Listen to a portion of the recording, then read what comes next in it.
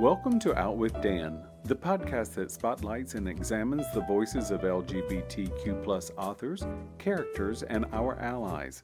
Together, we lift our voices and we tell our stories. I'm Dan White. Join me as I chat with this week's author.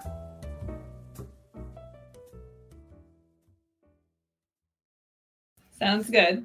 Hello and welcome back to Out with Dan. Today I'm excited to talk to Maggie Tokuda-Hall about the new installment, The Siren, the Song, and the Spy. Welcome, Maggie. Hi, Dan. Thanks for having me. Oh, it is my pleasure.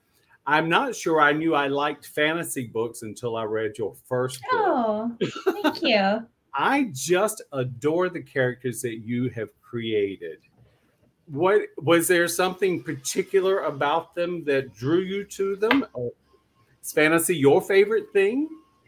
Gosh, I love to read fantasy. I don't know that it's necessarily my most favorite genre. I think I kind of bounce around. I tend to like things that cross genres a lot. But I wrote The Mermaid, the Witch, and the Sea, and now The Siren, the Song, and the Spy for a really particular reader named Claire, who was a kid who would come into the bookstore that I used to work in all the time. And eventually she and I kind of had a rapport, and her parents hired me as her creative writing tutor. And she was a huge fantasy reader. But beyond that, she was also queer before she really had language to talk about that. And so I wrote The Mermaid, the Witch, and the Sea to be a queer love story, particularly for her, in a fantasy novel that had all the things she always wanted, like magic and murder and rules, but to center a queer romance at the heart of it. That's kind of where they came from. That is really the loveliest thing I think I might have ever heard. Oh. I mean, it's just, I think it must be everyone's fantasy to have a book sort of written for them or created for them. But I think that is absolutely amazing. So I'm very happy for Claire because I got something out of it as well. Yeah. So one of the things that I had mentioned before we started recording was that I almost feel like there's a wee bit of spirituality in this book, and you gave me an explanation, and I wish you would share it with us again. Sure. It was so interesting to hear that question. If I had come at this book with the kind of perspective of creating a spiritual guide for kids, which was not my intention at all. I really came at both of these books with a very intellectual perspective. For me, it's about taking questions to their logical conclusions, and trying to question, kind of in the first book, what does it mean to find yourself within a world that has so many power structures that do not favor you necessarily, but that you may benefit from here or there, all the same. And the second book is so much about what it means to have been the recipient of the privilege of empire and to really evaluate what that means your obligation to the world is after that. But I also understand why that question arose, because for me, taking intellectual arguments to their furthest and moral conclusions always sort of begs the question of spirituality. And so, but it was interesting. I'd never really thought about it exactly in those terms before. I think one of the things that, of course, most impressed me about the first book, and then the second book, I felt the exact same way, is you give a voice to every person on any kind of spectrum. We have the entire LGBTQ+ spectrum, but we also have straight characters, and we have token straights. Yeah. Yes, of course. As I like to say about women's health issues, we all get here by a woman, so you've got to have at least one. But I think that, what you describe here is one of the things that so impresses me is there's different power levels and different appreciation levels. And then, of course, to make it interesting, it's a pirate swashbuckling type of series.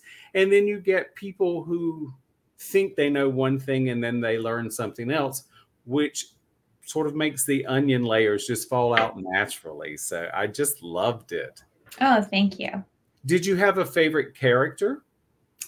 Oh, yeah, I always have favorite characters. People who say otherwise are liars. Zenobia is my favorite character, easily and far and away. The witch, for her like true chaotic neutral alignment. So she's always like a delight to write. And then in the second book, Koa is my favorite character. He's really sweet. He is named for a former coworker of mine who is nothing like this character in a lot of fundamental ways, but who also had kind of like a core sweetness about him, just like a nice guy in the world. And I really appreciate a nice guy in the world. It is really nice. Okay, so let me say that I will be looking for my name in all of your future books just because I want. Bad news, you have to have worked with me. The Lady Air is also named for one of my former coworkers, who was also delighted to have a villain named for her. Koa was, you also made Koa sort of large in size, not sort of. Yeah, he's fat. Was large. Yeah. He's fat. Yeah. He's imposing, and I loved that because with that there was no kind of judgment, none of that. It was who he was, and he was loved for being just him. That's one of the things that you do with your characters, whether they're a villain or a hero, is you give us their description without too much judgment on them. And is that difficult as an author? No, it's remarkably easy, and more authors should try it. I would say it's an ethical choice. To like, people are not what they look like. Like, that's not, I think, the most intelligent way or profound way to characterize your people, particularly when they reflect how people look in the real world. There is no inherent goodness or badness to being thin or to being fat or to being white or being black or whatever it is. And when you allow your characters to lean on existing tropes like that, you're being a lazy writer. And so I'll step off my soapbox, but I think it's very annoying to use that kind of lazy sort of like cursive writing where it's just like, you get it because he's fat. Yeah. Well, and I think that's yet one of the things that I just love about the characters that you've created. We have not only on the sexual spectrum, but in the physical spectrum, skin color, everything is represented in your books, and it's represented just as it is without any judgment. And that is something as a reader that really, I love that. And I agree with you. I think people that rely too much on description just to suit someone else is really cheating themselves, because they're not creating anything. They're just taking from what's already there. Yeah.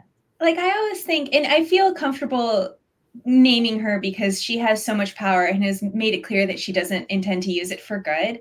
But the way that J.K. Rowling writes fat people, and it's always like they're slovenly and they're eating all the time. And like, there's a real cruelty in the way that she depicts them that like makes me like, it's some of, to me, the evidence in her craft of her being cruel. Because you don't necessarily know from reading her books that she's like a horrible transphobe, but you can read the way that she writes fat people and be like, hey, you're not a person who like considers other people's humanity in a very profound way.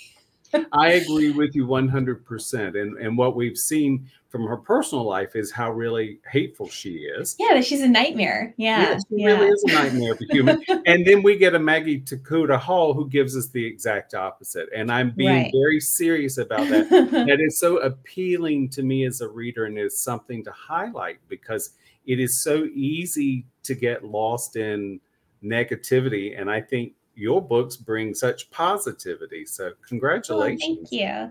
There are so many authors who are like interested in the same kind of ethical representation that I am. And I just read a really great book, House with Good Bones by T. Kingfisher. It's a horror novel for adults. All right.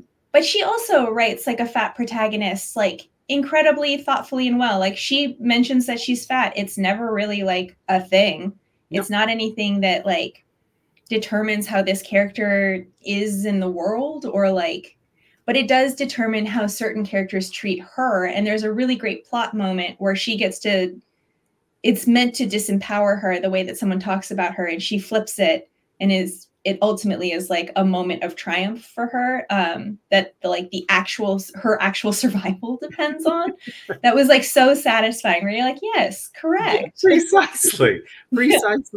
So did you have fun bringing back characters that have been in the first book. Oh, I will.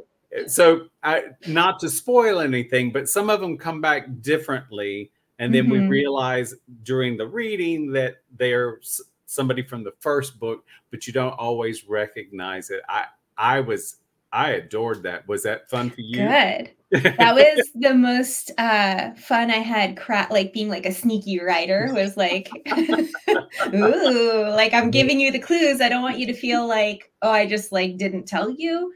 But that was like really satisfying to me. So I'm always, when I talk to readers who've finished it, I'm like, what did you think of that thing?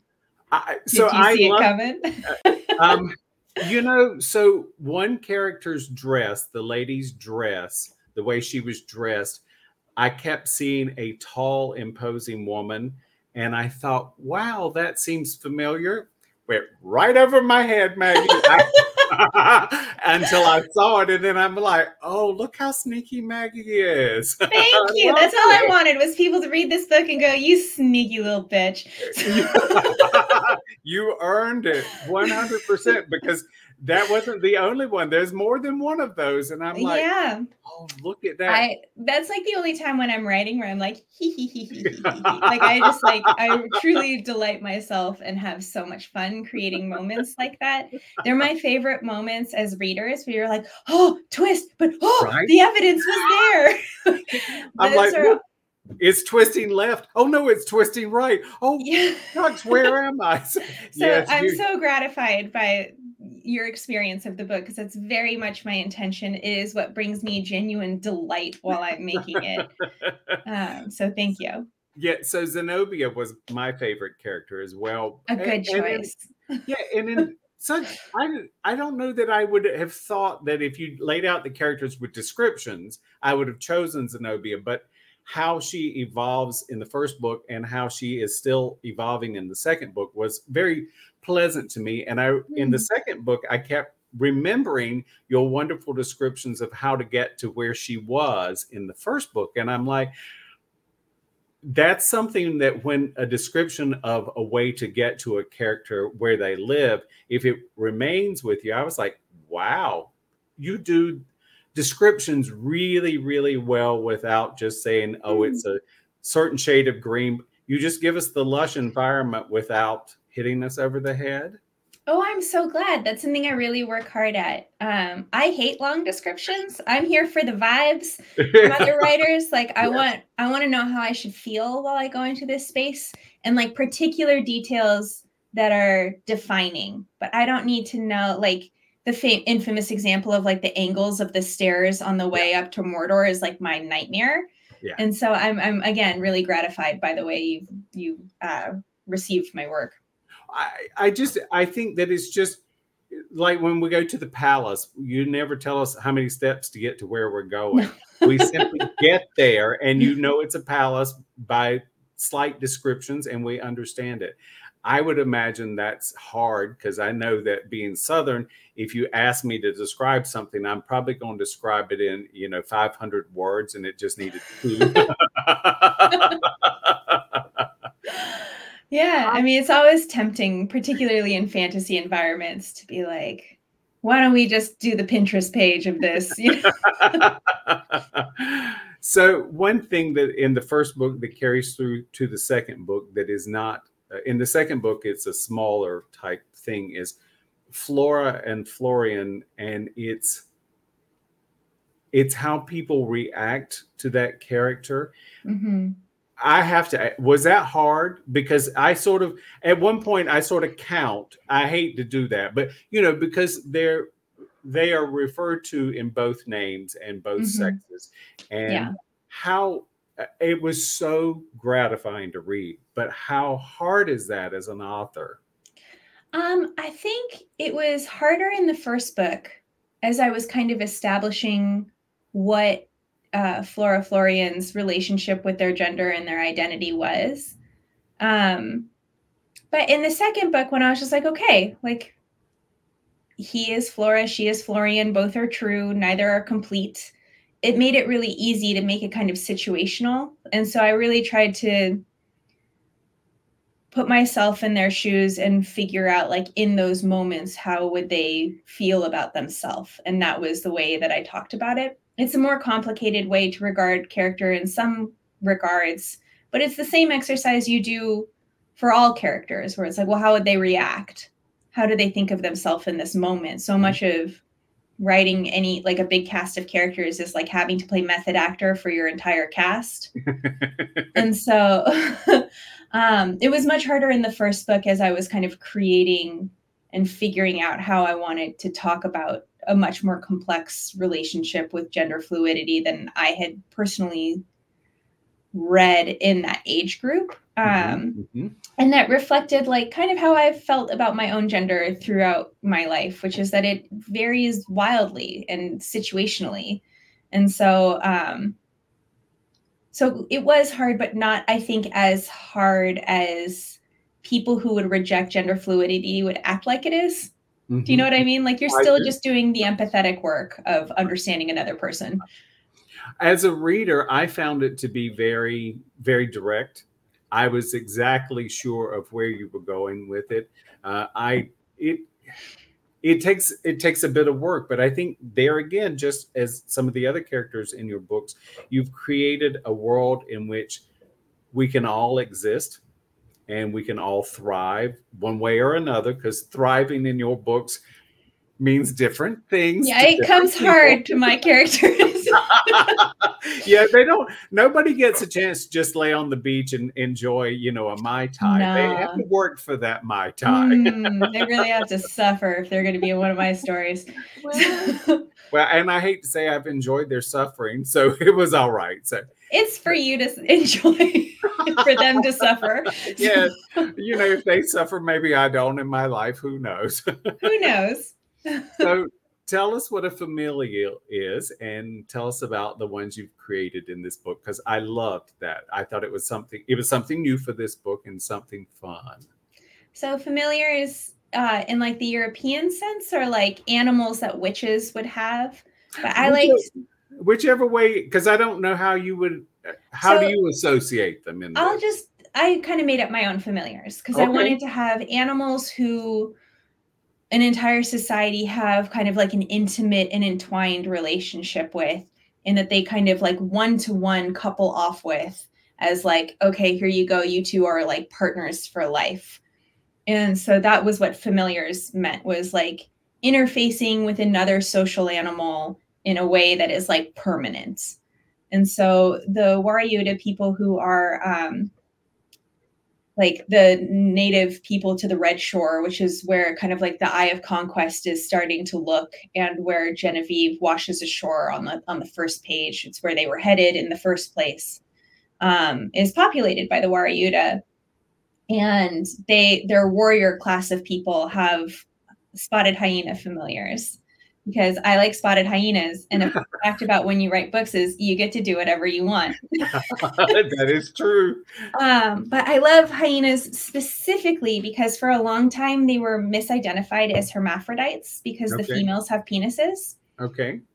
Which is not true. They just have penises through which they both like have penetrative sex and give birth. They're also a matrilineal society, just like the Warayuda, where power passes along the mother's line, but not necessarily only to girls. Males can also receive and like be powerful. It's just typically the females. And they're also sexually dimorphic. The females are larger than the males. And so they've been called by more contemporary people the queers of the animal kingdom, because there's so much about them that kind of like blows up our concept of binary gender and like the female frailty myth. Like, there's so many things that are enticing to me about hyenas, and I loved them as just part of this world where none of that's explained. But if you ever are curious about hyenas and you realize that's who the Warayuda have interfaced with, there's like a real kinship in the way that their society functions in some ways. It's just very like fun for me, a person who is a biology nerd. And dilettante. I love it. And I will say that there was a scene early on with Tupac that I just squealed with laughter, because Tupac he's sort of a lot like Koa. He's he's not quite the biggest fighter. So I was like, oh no, they both have big Ferdinand the Bull energy where you're like, oh, you know, but I mean, they were so cute though. But I was just like, oh my God. I'm like, Maggie, you're killing me. So I'm not going to say what it was because you know what it was. The reader has to find out what it is. It's just the cutest. I'm like, oh my stars, out of the blue. I love also one other thing is the fact that you give what I would call the children of the book, since I'm quite a bit older than most of the characters. You give them a strength and you give them support. And that's a lovely thing. I mean, Kaya and Koa are brother and sister, and they are so very different, yet they love each other enough that they're always supportive one way or another. And I thought that was a wonderful thing. Yeah. Do you have siblings? I do. I have an older sister. We're not quite so different like Kaya and Koa are, where they're like clearly opposites. And in some ways, being opposites makes it easier for them to get along because it's like, well, so different than me. My sister and I are much more alike. No. All right. Well, I will ask you if there'll be a third book, because if there will, I'm already ready for it because I've finished this one. You know, that's a little sadness about finishing a book that you like a lot. It's like, darn it, I want one more chapter. So will I get another chapter maybe? You know, I didn't know if I was going to get this sequel, but I always had it planned in my mind. The story was always continuing for me. In this case, I feel really good about where it's ended. Like, I feel there's an epilogue that takes place 15 years after all the action of this story. I think if I wrote a third book, it would be in a while. Like, and I would want something that felt undeniable. Like, I knew I wanted to take this battle to the Empire's shore. Like, I knew that was coming, and like, that's what's going to happen in this book. Yeah. I don't think that's like a shock or a spoiler. And so I've like kicked around ideas where I'm like, oh, it'd be really interesting to like follow some of these characters, particularly these young girls that are displaced and taken elsewhere at the end of this story. But I don't really know what it would be. So it's like a never say never, but like also I'm really relieved that I'm not writing a high fantasy novel right now because it's really hard. So well, and between 1 and 2, I assume you weren't finished with 2. You had a child of your own, a second child, right? Were you finished with this book, or were you still working on it? I got the green light to write it when he was 3 months old. So I wrote it from the time he was about 3 months till he was 9 months old. And that was pre-childcare days. So this was a nap time novel. Bless you. Oh my goodness. You know, my hat's off to anyone that can do that. So I don't think I could do it again. I'll be honest. That was the one. Now I have childcare. I've learned. So are you working on anything particular now? Yeah, I'm working on a graphic novel script that I don't know if I'm like allowed to talk about yet, but it's due in November. All right. And then next year I have another teen graphic novel called The Worst Ronin coming out. That's a lady samurai buddy comedy. Okay. So if you like, after writing these very, very serious novels that like take a lot out of me emotionally, it was really fun. It's still like emotionally rough, this one, because I'm apparently incapable of writing things that aren't kind of emotionally rough. But it's not quite as like global in its roughness. All right. And it has a lot more fart jokes. So, you know. I'm in on it. Hurry up next year. Hurry up. Maggie, do you have a website or social media you would like to share? Yeah, you can always see what books I've got coming up and stuff on prettyokmaggie.com. There's also a contact form there that I'm always really like happy to hear from people through. I am on Twitter, EMTEEHALL. But I am not there as much. So you have to give me clemency if it takes me like 5 days to see something that you tweeted at me, because that's about the regularity with which I check it. And I'm also on Blue Sky and TikTok at Maggie Tokuda-Hall. Perfect. Perfect. Once again, the book is The Siren, the Song and the Spy. Maggie, thank you so much for joining me. I had a great time. Thank you. And likewise. Thank you. Hang on for me just a second. Okay. Thank you for joining me for this week's episode of Out with Dan. You can find more information about this podcast and its host at outwithdan.com, on Twitter at outwithdan, and on Instagram and Facebook at GoOutWithDan. This podcast is hosted by Authors on the Air Global Radio Network, and the theme music is provided by bensound.com. Join us again soon for the next episode of Out with Dan.